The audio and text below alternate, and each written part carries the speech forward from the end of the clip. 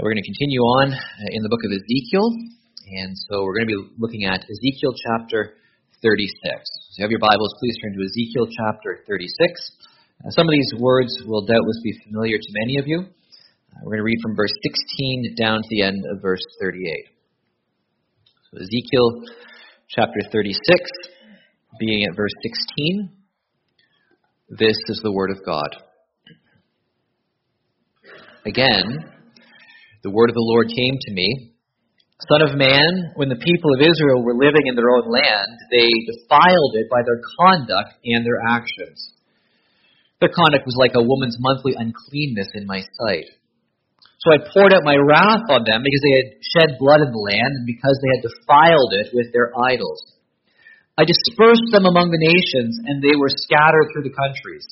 I judged them according to their conduct and their actions.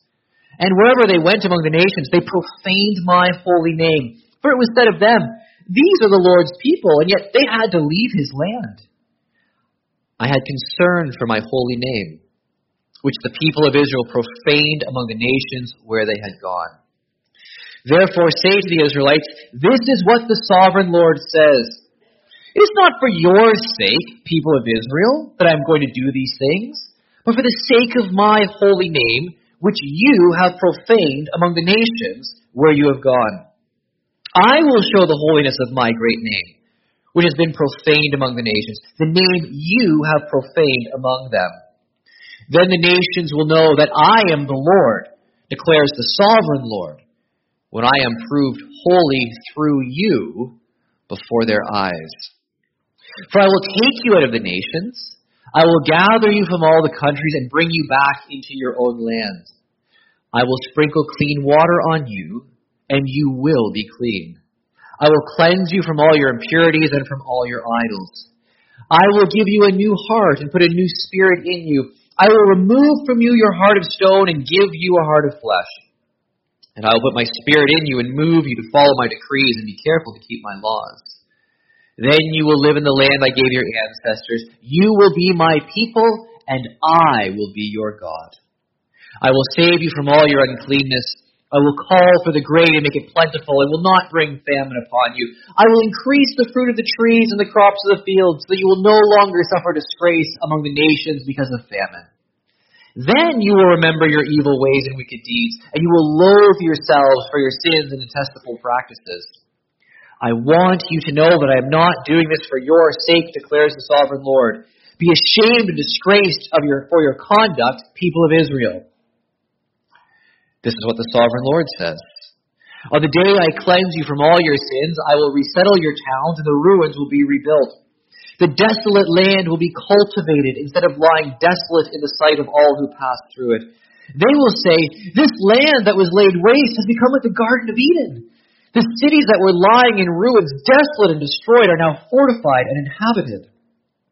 Then the nations around you that remain will know that I, the Lord, have rebuilt what was destroyed and have replanted what was desolate. I, the Lord, have spoken, and I will do it. This is what the sovereign Lord says. Once again, I will yield to Israel's plea and do this for them. I will make their people as numerous as sheep, as numerous as the flocks for offerings at Jerusalem during her appointed festivals. So will the ruined cities be filled with flocks of people. Then they will know that I am the Lord. Well, 100 years ago, which is a reasonably short amount of time, really, given the eternal nature of God. The 11th hour, the 11th day of the 11th month. The armistice was brought into effect, and 100 years later we remember. And so part of our worship to God this morning is we're going to stand as we are able. At this hour, we are going to remember, and we're going to pray. We're going to ask God to be merciful to us, to bring peace to the world. And after a full minute of silent prayer, I will lead us in prayer together. So I invite you to stand as you are able for a minute of silence.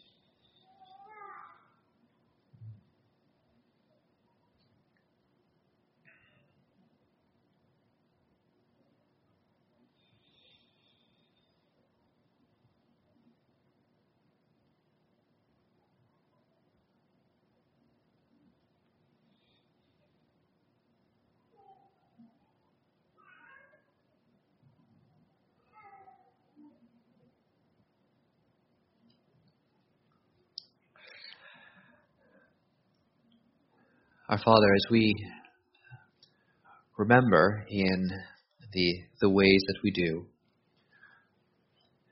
we want to direct our thoughts more than anything to you. That you are the sovereign Lord of history. And although we do not understand many of the things that take place, we do know that in your power and in your wisdom, you are able to bring together all things, including our sin, for good, and to accomplish your wise ends and purposes. And so, Lord, we look to you, and we marvel that you are a God who is in control even when things seem chaotic. That you are a God who still sits on the throne of the universe even when things seem to spiral out of control. And so, Lord, we commit ourselves to you, not through sight, but through faith. Lord, we would ask that you would do a great work in our generation, that you would awaken sinners to know you, that you would revive and purify your church, and that we will see great societal and global change. We long for the day when wars have truly ceased. Lord Jesus, we know that you are the Prince of Peace. We know that your first advent was 2,000 years ago, and yet there has been so much violence and so much bloodshed in that time. Lord, we long for you to return. It is our desire for you to come and to consummate the kingdom. And so we ask that you will do that.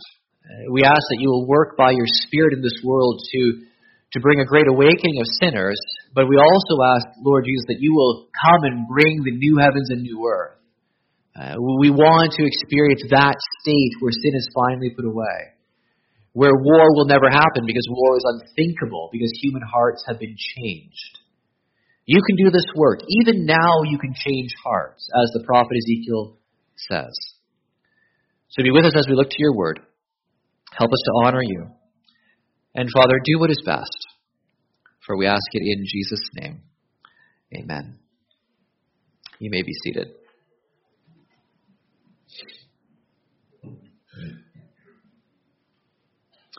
Now, if you have been reading through the book of Ezekiel, or if you are just familiar with the content, you'll know the book begins, as we looked at last week, with this incredible vision.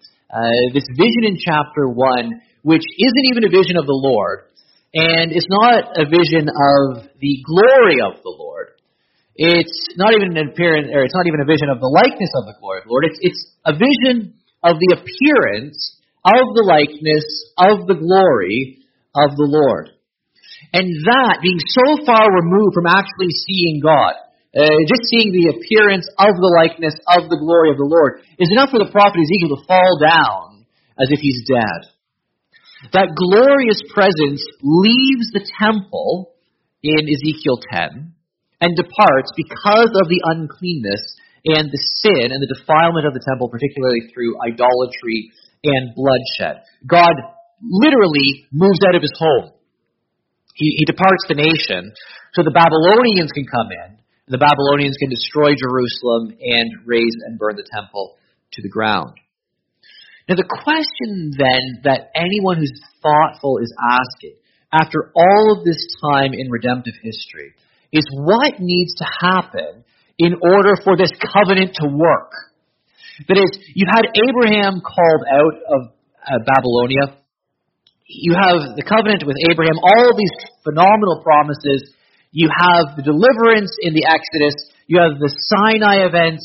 You have the periods of the judges. But then God gives a godly king in David. The monarchy starts to implode over time. The nation gets worse and worse and worse.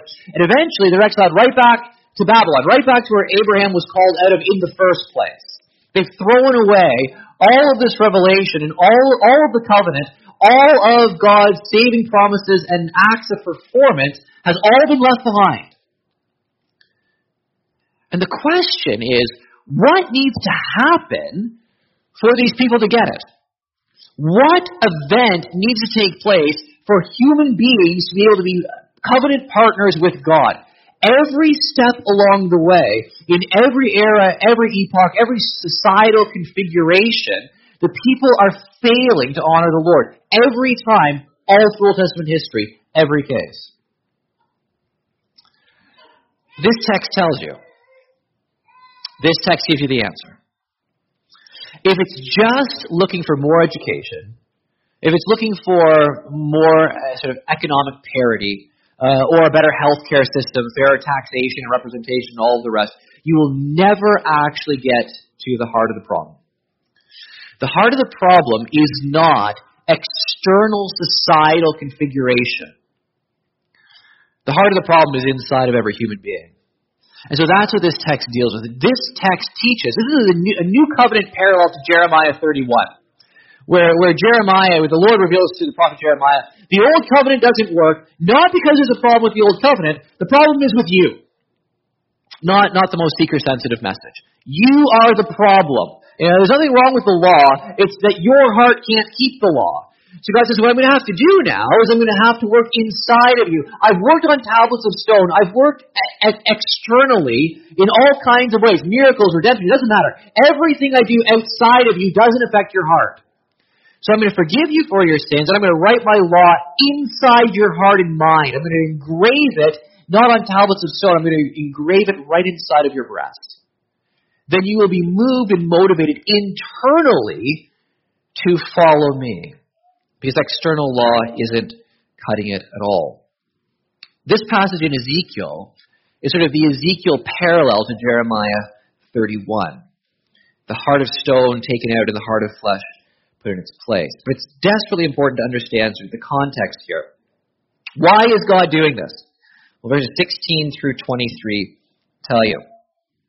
The people have been defiling the land by their conduct and their actions. Verse 18 says, I poured out my wrath on them because they had shed blood in the land and because they had defiled it with their idols. These two things go together in the prophets all the time. All the time. Idolatry is the worship of false gods and bloodshed. So this is sort of the peg. This is shorthand. This is the shorthand summary for everything that's going on. There's a lot more than just these things, but it can almost be sort of just summarized this way. You're worshiping false gods, and actually there's a connection here. Because you're worshiping false gods, other texts will tell you, you're engaging in all these abhorrent practices. When your gods are bloodthirsty, it's no surprise that you shed blood. When your gods are immoral, it's no surprise that you are immoral. When your gods don't care about sort of social justice, if they can be propitiated with just a little bit of an offering, then you can go and rip off anyone you want. You can trample the poor down, and you'll get more than enough money that you need to come and give the god or the deity a little token out of all the wealth that you've exploited and received from other people. So the bloodshed is the social injustice. It's literal murder in some cases, but it's more expansive than that. It's depriving people of livelihood. It's taking from them what they need to survive. Taking from them a fair day's work or rather a fair day's wage for a fair day's work. It's removing from them their daily bread. It's taking, sometimes quite literally, the cloak off their back. So God says, I was filled with wrath. I'm punishing you for turning to false gods. That's sort of the vertical relationship with God. But also, your treatment of other people. That's the horizontal relationship with others. Bloodshed and idols. So I dispersed them, I scattered them, I judged them. This is the climactic covenant curse. We've seen this a lot over the last number of months as we've worked through the Old Testament mainly together. That the great curse in the covenant was if you break the covenant, there will be exile. You will be removed from the land. You will be spewed out of the land in the same way the land is spewing out the Canaanites. If you act like them, you will be treated like them. There's no favoritism that way. And so if you're going to worship the same deities and engage in the same practices, the land will vomit you out the way that it vomited out the Canaanites. And that's what's happened. Here, people are in exile. They've gone to Babylon. But what God is saying is, everywhere you go, not only did you disgrace my name in Israel or in Jerusalem, everywhere you go, you're giving me a bad reputation because people see you and they say, oh, the Lord wasn't strong enough to keep these people in his own land. Yahweh, the Lord, lost this battle, his home court advantage. These are his people, and he couldn't even keep them in their own land. How weak must he be? And so God says, you have profaned my holy name. And that's what motivates God here. This is actually very interesting. Because this is often not how we think of missions, evangelism, and salvation. We often in theology, maybe not theoretically, but practically, are highly anthropological. That is, we end up defaulting to doing things out of motivation for people, for human beings. There's a sense in which that's good. We ought to love our neighbors, ourselves, and all of the rest. So if people need the gospel, we ought to tell them the gospel. But God does not act to save these people for their sake in the first instant. He acts to save them for the sake of his own name. That is, this new covenant is for the sake of the name of God, before it is for the sake of any individual who benefits from it. Reverence for the name of God comes first. In that sense, it's like how Jesus taught us to pray. Our Father in heaven, hallowed be your name. The first concern, there's actually a couple others. Your will be done, your kingdom come. Your first concerns are all theocentric. They're all centered on God.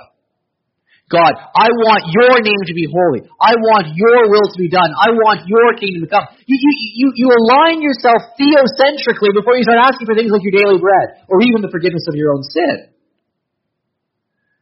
The reason we pray like that is because that's what God is like. God is concerned more for the holiness of his name than for our own daily bread. We need to make sure we understand that. I had concern for my holy name, which the people of Israel profaned among the nations where they had gone. So the Lord says it a few times in verses 22 through 23.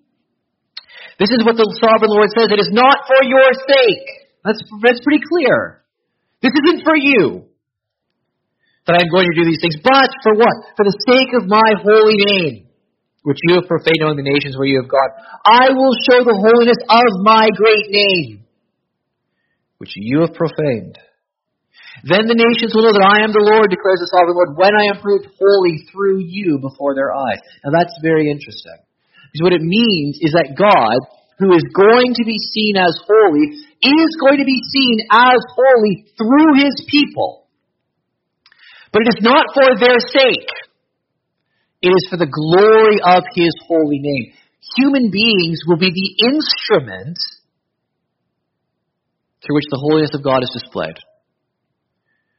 But the point isn't they're good, it's God's name. You can't read this text. God repeats it so often. It is not for your sake. It is not for your sake. In fact, you might begin to wonder if human beings are pretty quick to take things as if it's all about us.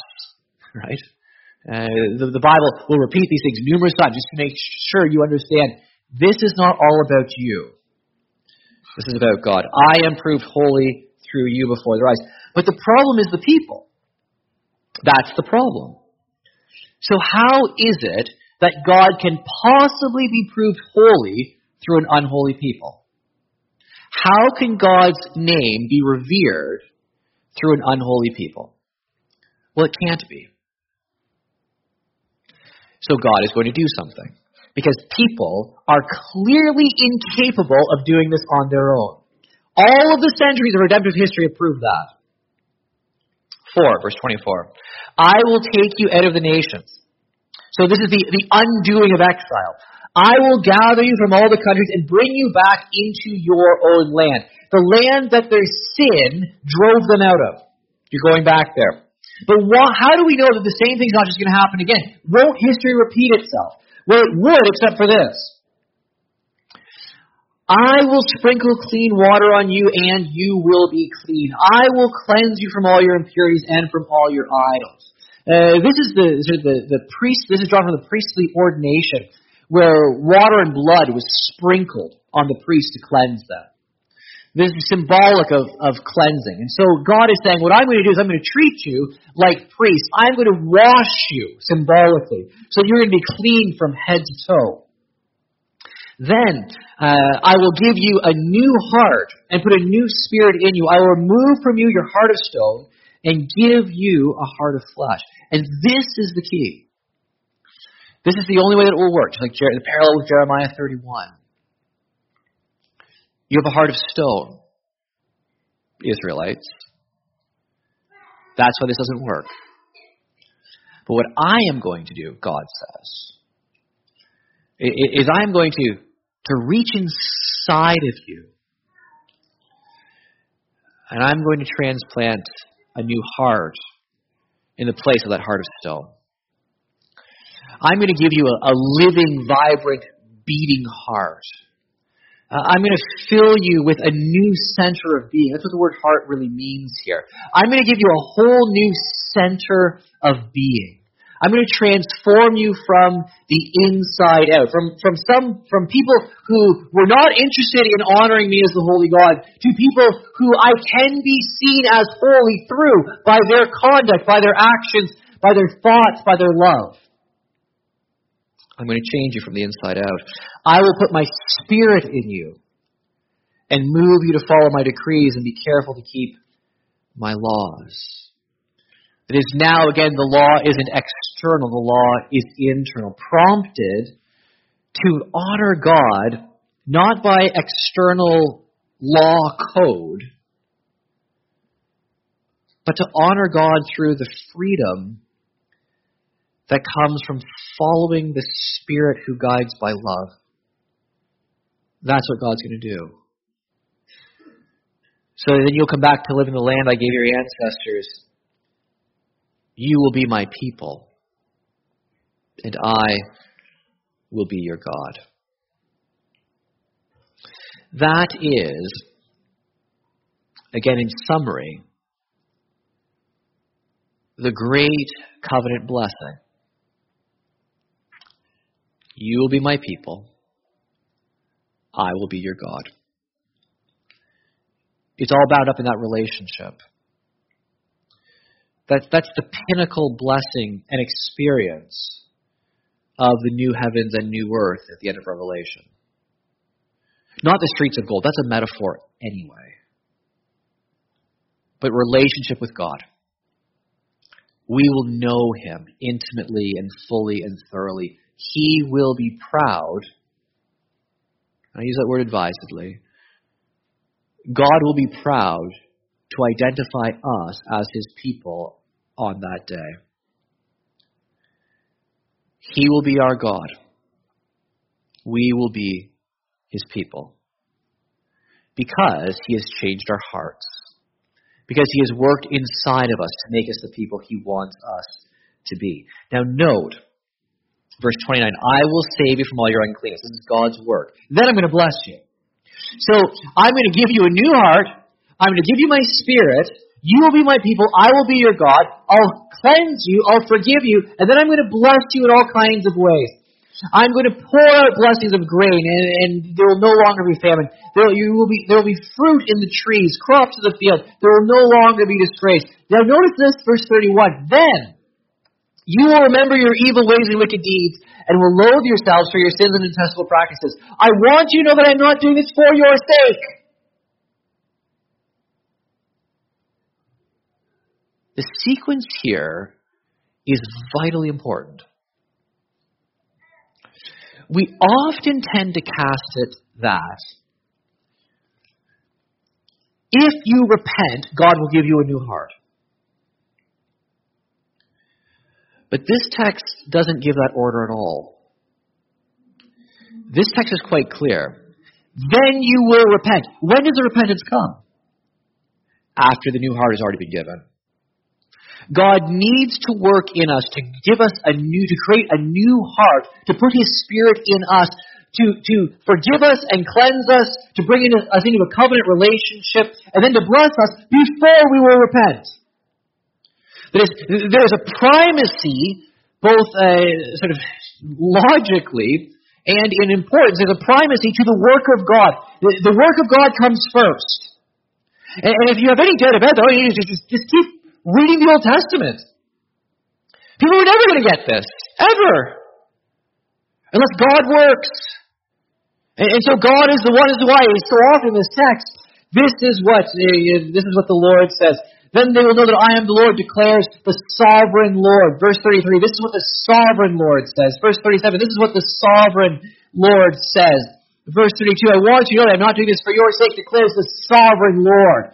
The accent here is deliberate. Who's the one who's on the throne? Who's the one who's reigning? Who's the one who's sovereign? It's not the human being, it's God. God is the one who says, I'll work inside of your heart if I want to. You're not going to keep me out. I've accessed every part of you. I can give you tablets of stone. I can do that, but I can also reach right into the center of your being and touch it in a way that no one else can. I can change you. I can love you right in your heart. I'll give you a new one and I'll renovate it so it's spacious enough for me to live in. Because I'm moving in, God says.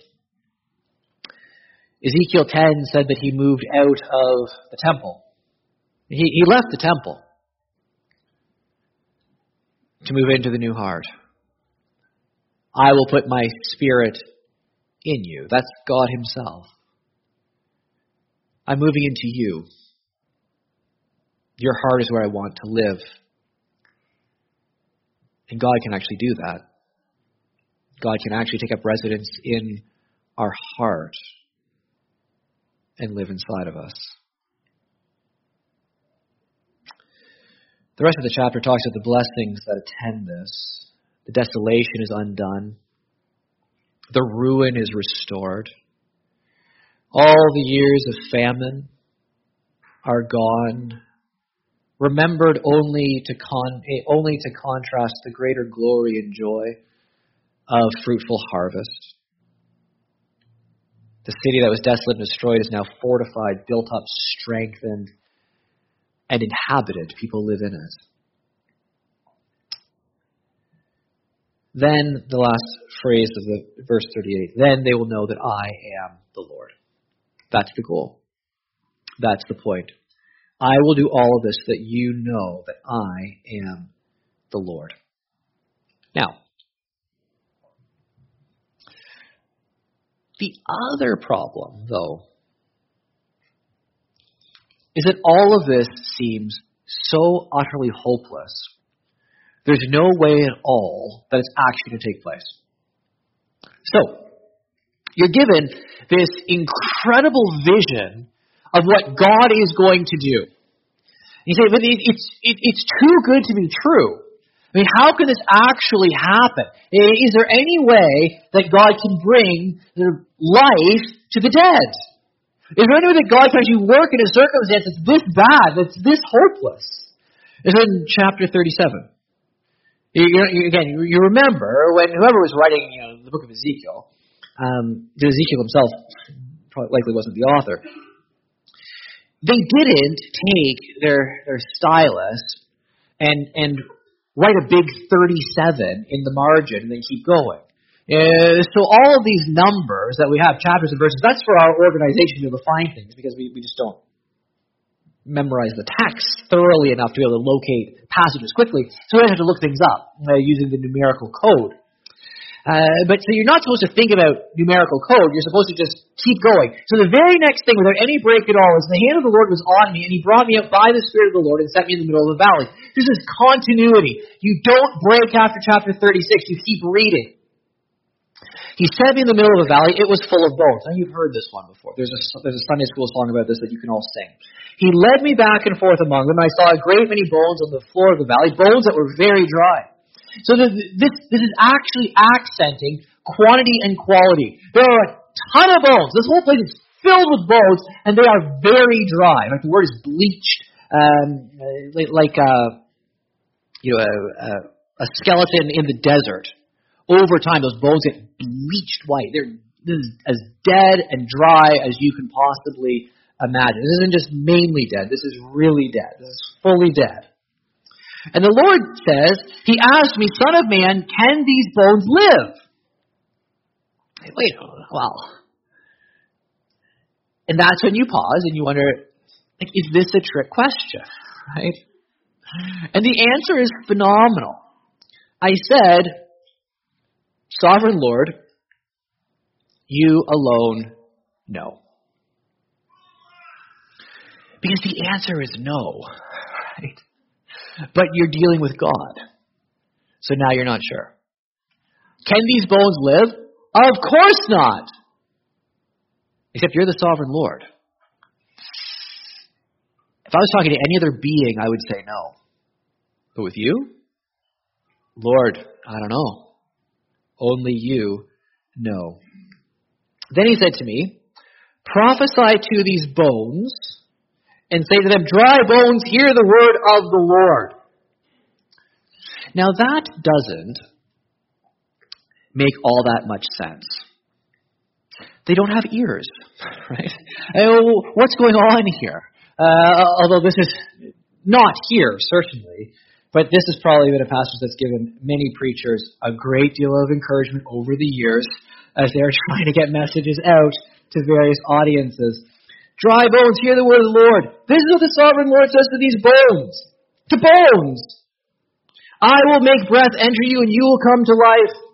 I will attach tendons to you and make flesh come upon you and cover you with skin. I will put breath in you and you will come to life. Then you will know that I am the Lord. It's the same phrase. Then you will know that I am the Lord. This is the equivalent of literally going into a graveyard. And God says, can these buried bodies live? How about you preach to them? So He does. So I prophesied as I was commanded. And as I was prophesying, there was a noise, a rattling sound. The bones came together, bone to bone. I looked, and tendons and flesh appeared in them, and skin covered them, but there was no breath in them. Now you need to know, in both Greek New Testament and Hebrew Old Testament, this is the Hebrew is the language we're dealing with now. This is a very simple thing. The word in Hebrew for breath, wind, and spirit, just like in Greek, is the same. They use one word.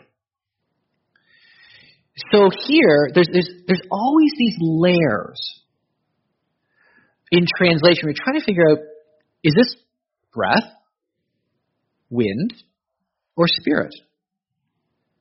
And often there's an intentional overlap of those categories. So for God, His breath is the wind of the Spirit. God breathes out His Spirit. And so this breath, when He's already told you right in the previous chapter, I will put my Spirit in you. You have these bodies now, but there's no spirit in them. There's no breath in them. So then He said, prophesy to the breath. Verse 9, prophesy, Son of man, and say to it, this is what the sovereign Lord says, come, breath from the four winds. So now you have this connection. Breath and wind brought together. Come, breath from the four winds, and breathe into these slain that they may live. So I prophesied as He commanded me, and breath entered them. They came to life and stood up on their feet, a vast army.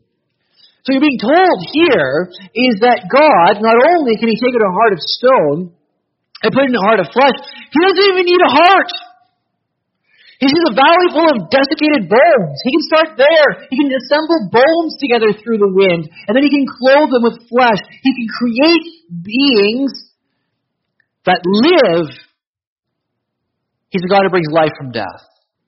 He's a God who brings life from hopeless death, long past death.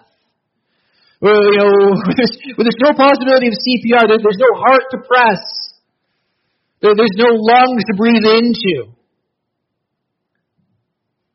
No, God assembles these bones and clothes them with flesh, breathes His Spirit into them, and they stand up. And they're not tottering. They're not weak and sickly. They are a vast army. Then He said to me, Son of man, these bones are the people of Israel.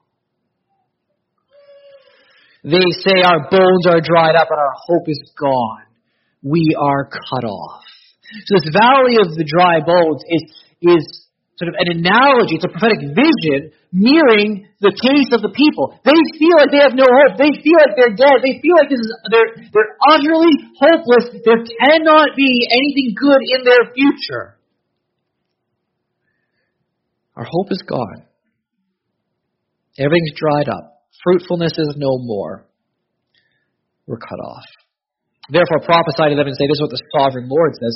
My people, I am going to open your graves and bring you up from them.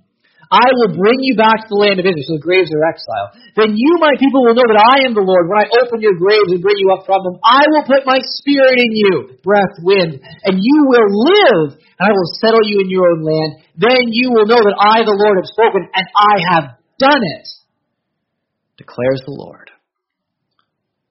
This is for God's sake. You don't think there's any hope at all? Well, there isn't. In you. But there is, because there's a God who is the sovereign Lord, who can reach right inside of you and touch your heart, who can make the dead live, who can transform you from the inside out. So that if you were to ask any psychologist, any sociologist, any expert in the world, can this change? They'd say no. But when God asks, can there be hope? Can there be life? You say, sovereign Lord. It looks pretty dead to me. It doesn't seem like there's much hope to me. But you alone know. And God says, that's right, just watch. Because you'll know too. You'll know in the end. You'll see what I can do. You'll see the work of my hand. Then you will know that I am the sovereign Lord. May God do it.